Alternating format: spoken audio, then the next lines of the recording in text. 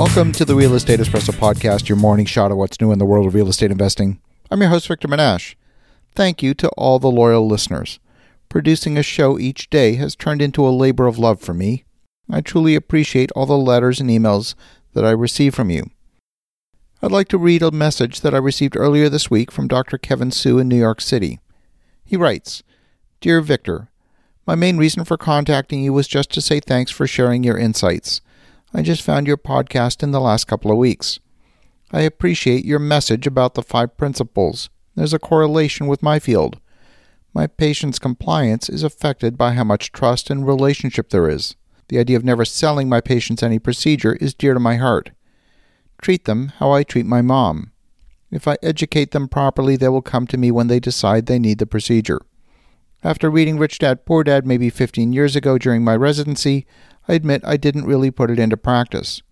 I only recently started listening again after a friend approached me about a syndication. Since I didn't know much about it and I wanted to educate myself, first place I went was Robert Kiyosaki's podcast, and the first episode I heard was your interview on assisted living.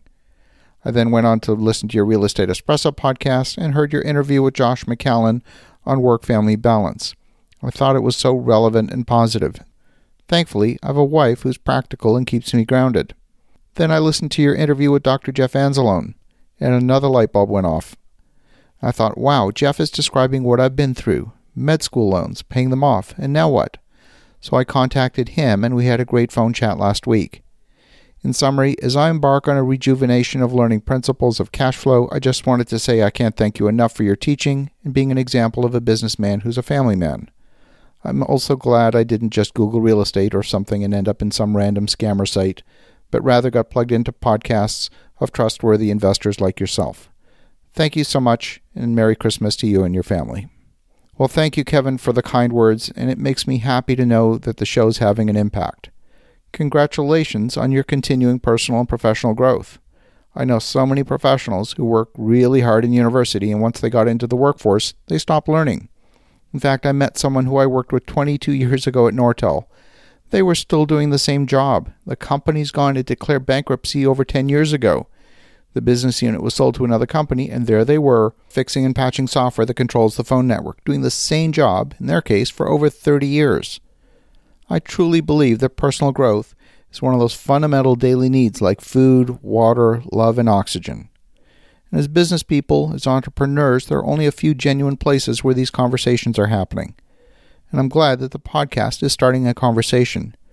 As much as a podcast exists online, the real world is offline. Finding like-minded people is truly where the journey starts for me. I like that you didn't consume the podcast passively. You took action and reached out to one of my guests. Very few people do that. It's easy to think of a book as an inanimate object, or a YouTube video as a piece of content, or a podcast just as a show. I don't think of it that way. In fact, as I look at my bookshelf in my office, it turns out that 3/4 of the books on the shelf, I know the author personally. That's pretty unusual. Most of the books are signed by the author. Even though I've read the books, I can't seem to part with them. The signature on the inside jacket represents a personal connection with the author. Today's a holiday in many parts of the world. Certainly in the Christian world, Christmas Day is the one day you can count on for most businesses to be closed. In the world of entrepreneurship, there's an endless supply of opportunity, an endless supply of things to be done. The to-do list will never be complete, even on your deathbed. Taking time off seems to be like a contradiction. And for those who, like me, are driven to perform and do things well, there's an endless supply of learning. I spent this morning reading and incorporating the learning into myself. It's amazing how these little steps, one by one, little by little, add up over an extended period of time to move you. Darren Hardy talks about this extensively in his book, The Compound Effect. So thank you, Kevin, for the lovely letter, and I'm now going to go down and play the Charlie Brown Christmas album on the sound system and spend the day with my family. For the listeners at home, have a wonderful rest of your day. Go make some great things happen. I'll talk to you again tomorrow.